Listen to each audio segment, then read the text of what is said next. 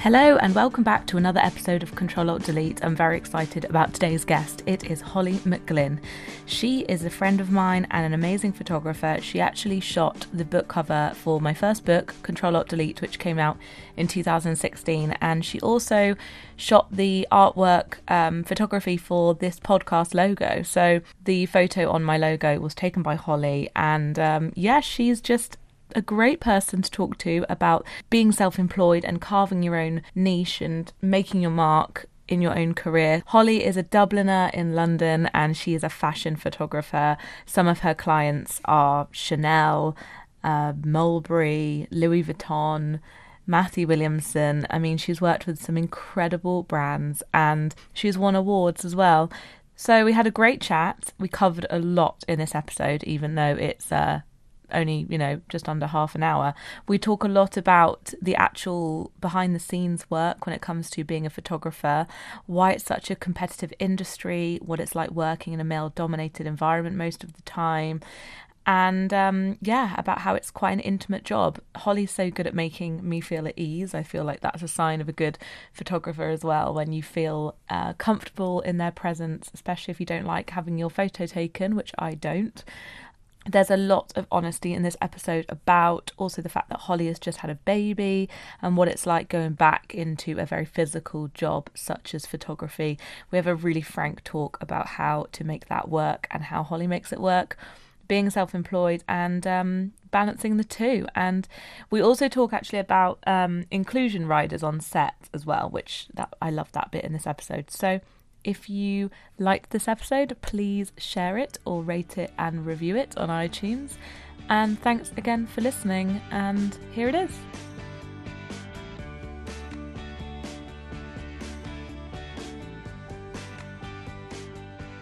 So excited to be with my friend Holly McGlynn. I'm so excited to be here. I've wanted to do an episode on photography and also the photography industry and the rise of how photography is such a big part of all our lives now and how visual we all have to be, and you are the perfect person to talk to about all of this. That's very kind, thank you. So just a little bit of an intro. So we met, we were just saying actually, someone had just asked us how we met, and we met at a party. Yes, we did. A BAFTA party, which sounds a bit snazzy. It was snazzy though. It was such a snazzy affair, yeah. And I kind of love that's how we met actually. And I think you said something like, oh, I read your blog. Yes, I did. Yeah. And I remember you were like, what?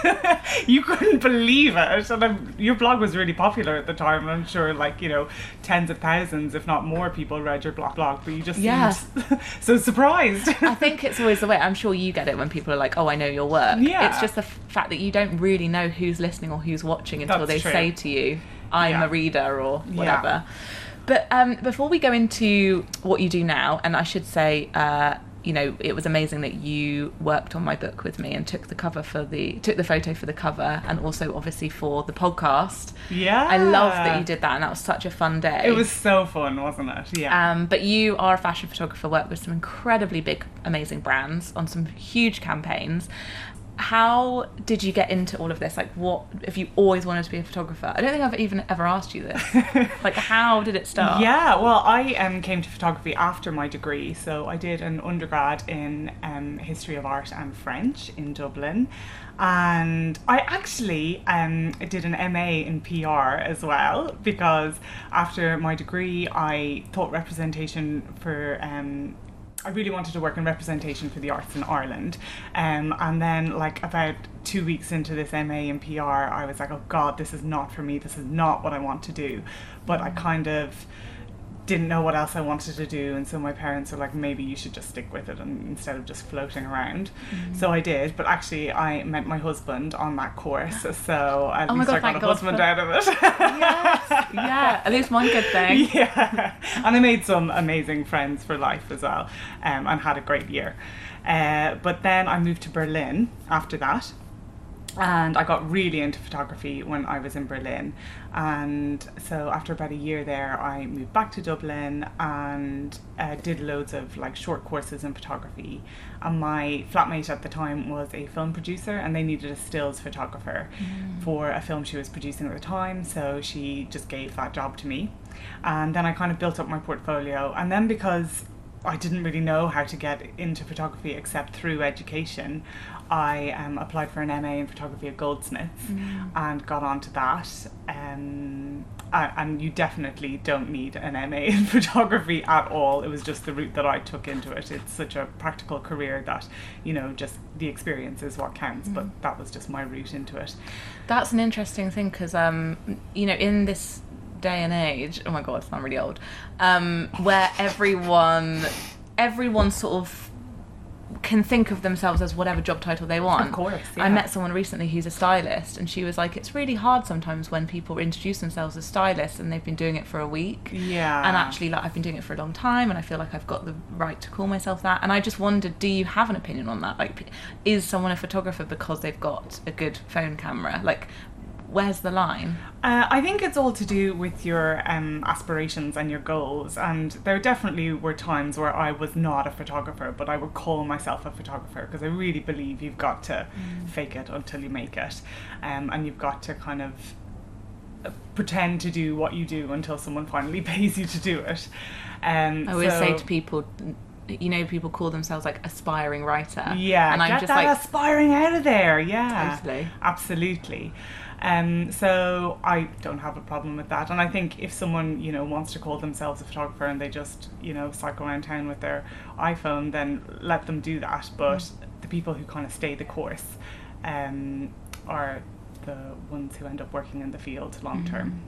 And when you're on big shoots and projects that like have a big budget and there's like a big kind of network of people making that happen, what's your role in that, and how much do you have to do behind the scenes? Like, I'm guessing that a lot of people don't see all the preparation you do and all the backstage stuff. They just see you like in your zone with your camera, but what's that like? Yeah, so I sometimes do a bit of guest lecturing in fashion photography and kind of talks on my career and stuff, and the main point I try and hammer home is that I spend about 10% of my time actually taking photos. And I wish I had known that when I graduated and was trying to make it as a photographer, because there's just so much behind the scenes work that goes into it. I spend a huge amount of time like just marketing myself, phoning up magazines and ad agencies to try and get appointments with art buyers and with editors to show my book. Tailoring my book according to who I'm meeting. If I'm going to meet a really commercial client, there's no point showing them work I've done for a really edgy magazine, so that takes a lot of time kind of tailoring my book accordingly. Networking takes up so much time, putting together mood boards. After all of the shows in February and September, I put together mood boards based on all the trends that have come out of all the cities, pitching out the mood boards. Negotiating contracts is endless. Negotiating usage rights is a really difficult field for photographers as well. So yeah, there's a huge amount of work that goes into organising a photo shoot. Do you feel supported with like kind of a group of people? Like, do you have like a network where you can ask each other for advice around usage and stuff like that? Because I feel like in my industry, like I'm starting to really find a small group of people that I can really trust and really ask for like fees and like feedback. Do you have that? So my mentor asked me a couple of years ago if I had any photographer friends, and I said no, and she said that's because photography is such a competitive industry, and we don't meet one another because there's only ever one photographer on set, so it's quite hard to meet other photographers. So I don't feel like I have a huge support network in that regard. What I do have is a syndication agent who are so helpful in terms of advice on usage. So that's great. And there is a photographer who I've met in the past couple of years who I can kind of sound out on certain things, but he'd still be fairly cagey about fees. Yeah, and then I have my creative teams who I work with, like stylists and makeup artists, and I feel like they're quite open about things, but we're not doing the same job, so it's not always relevant as well. Yeah, and you've always been someone that I look to, and you seem like you really love working for yourself. Like I know you don't gloss over it or anything, it's not all perfect, but you have definitely kind of waved the flag for being independent in that way. Thanks. And I love it. Well, I remember telling you like years ago, Yeah. I was like, I want to do that, and I'm doing it now. Yeah, and I said, do it. Yeah. And thank God it worked out for you. Yeah. Do you, I know, imagine I'd be after you, Holly. Do you, Baying for blood.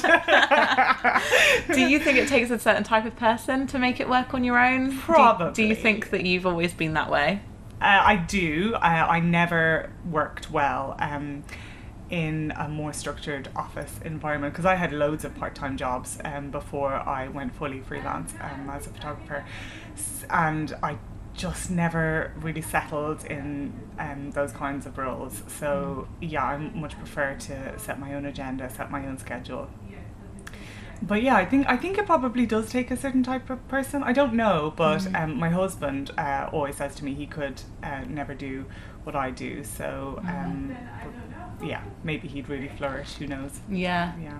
And when it comes to like competitors, I mean, I was thinking about this the other day, and actually I've only ever worked with one female photographer, and that's you. But just totally by coincidence. I'm not assuming that it is as male dominated as a lot of other industries, or is it? It is really male dominated. Yeah, fashion photography especially. I think that the majority of people who study fashion photography at university level are female, but then the people actually working in the industry as fashion photographers is overwhelmingly male. And certainly there are, lots of working female fashion photographers, but men are in the majority in those roles.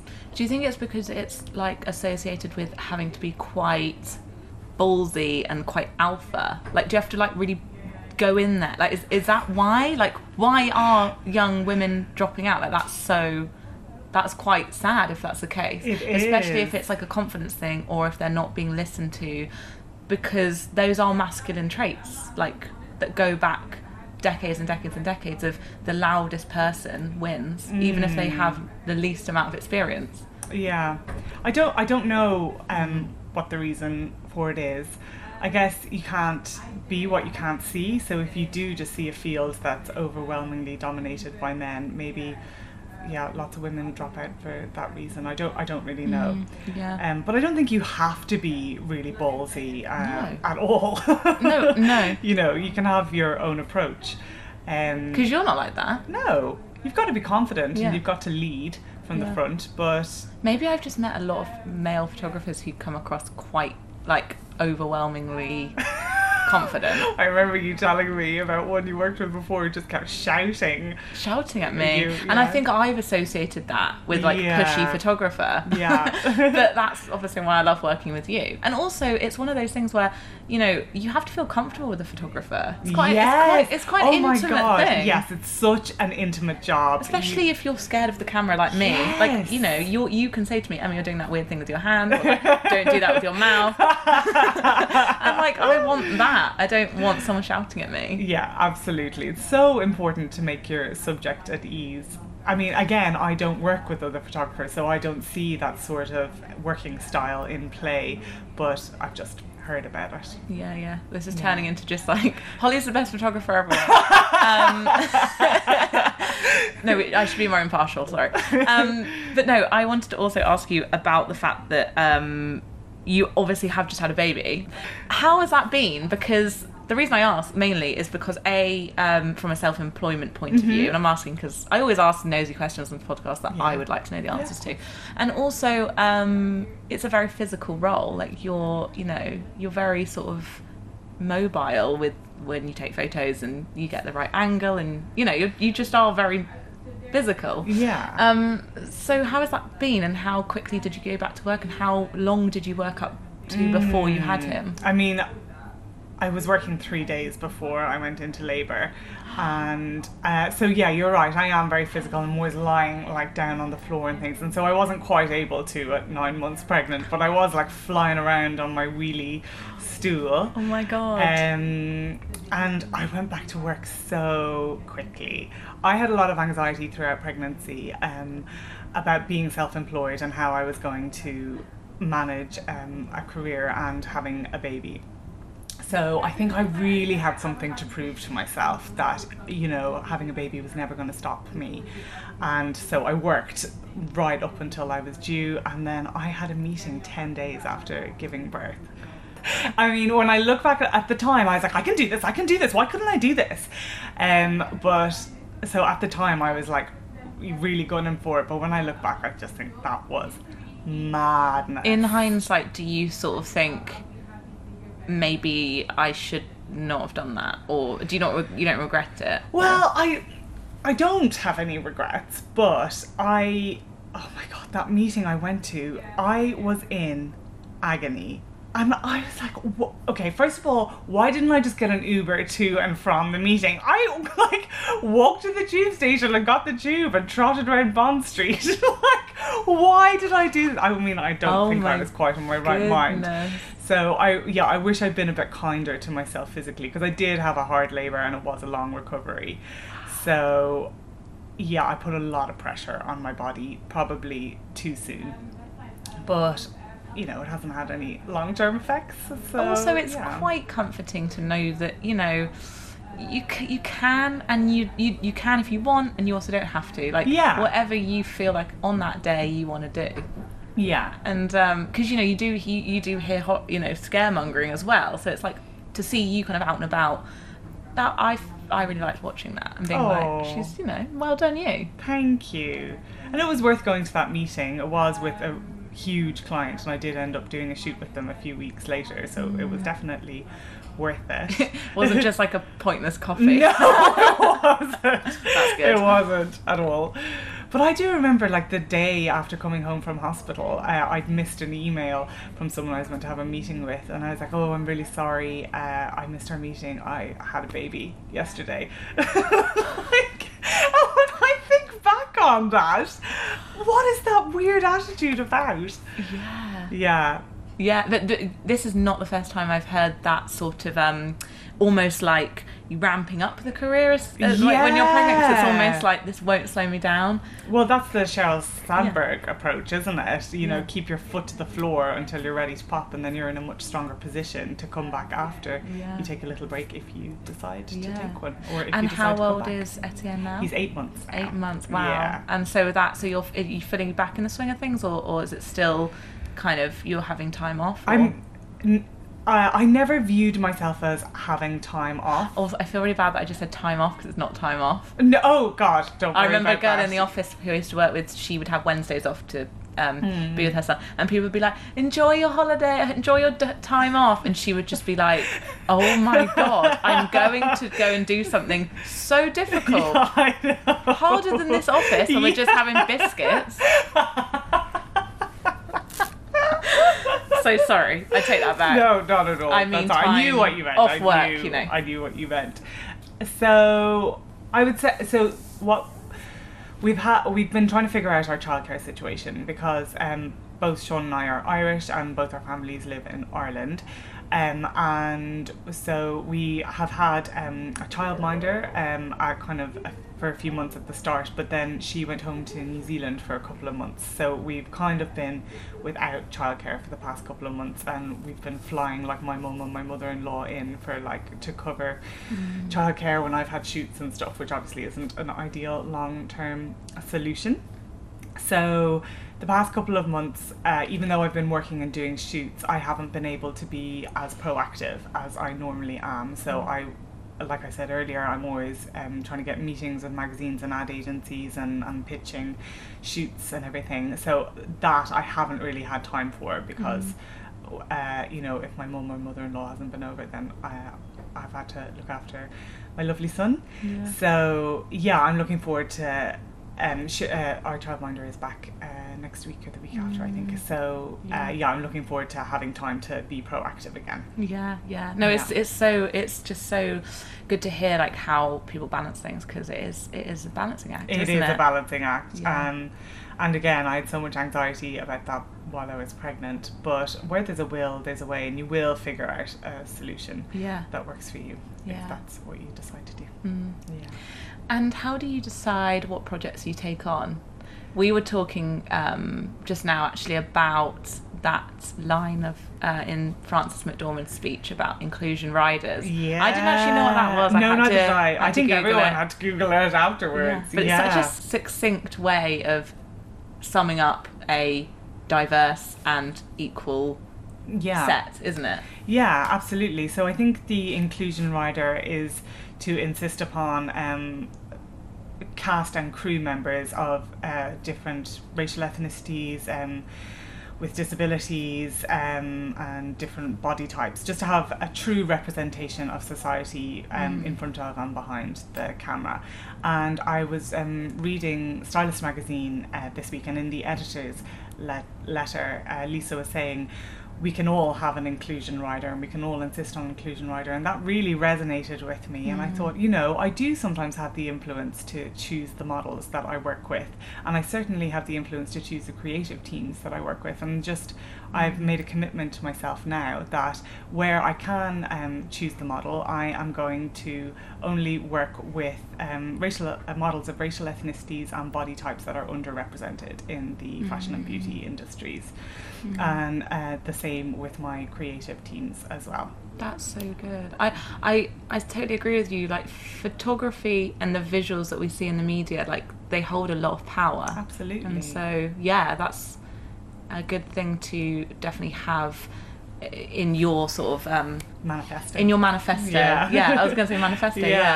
Yeah, so I don't always get to choose the model by any stretch of the imagination, but when I do, that's what I've decided I'm going to use my influence for. Do you go with gut instinct when someone gets in touch with you about a project, or are you kind of... It's a bit of a mix, really, isn't it? I'd be interested to know what you do as a self-employed person as well. But there's definitely a mix of, like, money jobs. Yeah, exactly. Which I would never turn my nose up at. And I would never, like, turn my nose up at someone doing something for a money job. Like, yeah, absolutely. If doing one job that you like, but you're not like over the moon doing it type of thing, it's not like a passion project, but it can like pay your mortgage for 2 months. Yeah, like, absolutely. Who are you to? But then also, of course, you want to keep like your like inner creative fulfilled. Yeah. So I think in fashion photography, certainly, the money jobs are the brand work, the brand campaigns, and the creative work are the magazine shoots. So you have a lot more creative freedom when you're working with a magazine, but they don't have the kind of budgets that the big brands would have. But with big brands, the work can often be a lot more safe, and you can't kind of take as many creative risks with it. So it's always balancing those two things, because actually you can't really do one without the other. Yeah, that sounds good. And what are you excited about for the rest of this year? What's like on your, well, not like goals or anything, but just what's sort of open to you this year, do you think? Well, I've been first optioned for 2 very exciting cover shoots, but I absolutely cannot say what they're about, because I don't know if this is the same for you, but so often shoots come my way and then within 36 hours they've just completely disappeared. They've either gone with another photographer, or the shoot has been pulled, or they've postponed it till later in the year. Is that a big part of your career and role as a photographer? Like, things are always quite fluid? Yeah, things are quite fluid, and it can be really frustrating sometimes. I can imagine. And also last minute sometimes, is it? Not. Or is it just the opposite? They can cancel last minute? It can cancel quite last minute. Right. But no, a shoot takes quite a long time to organise, so it's not... I'm sure with writing sometimes you might get a request for something for tomorrow, but no, not so much with shoots. But yeah, if these 2 shoots go ahead, they're going to be quite career-defining moments. So yeah, we'll see. Oh my goodness. We'll see. That's so exciting. Yeah. Where can people find you and find out more about you?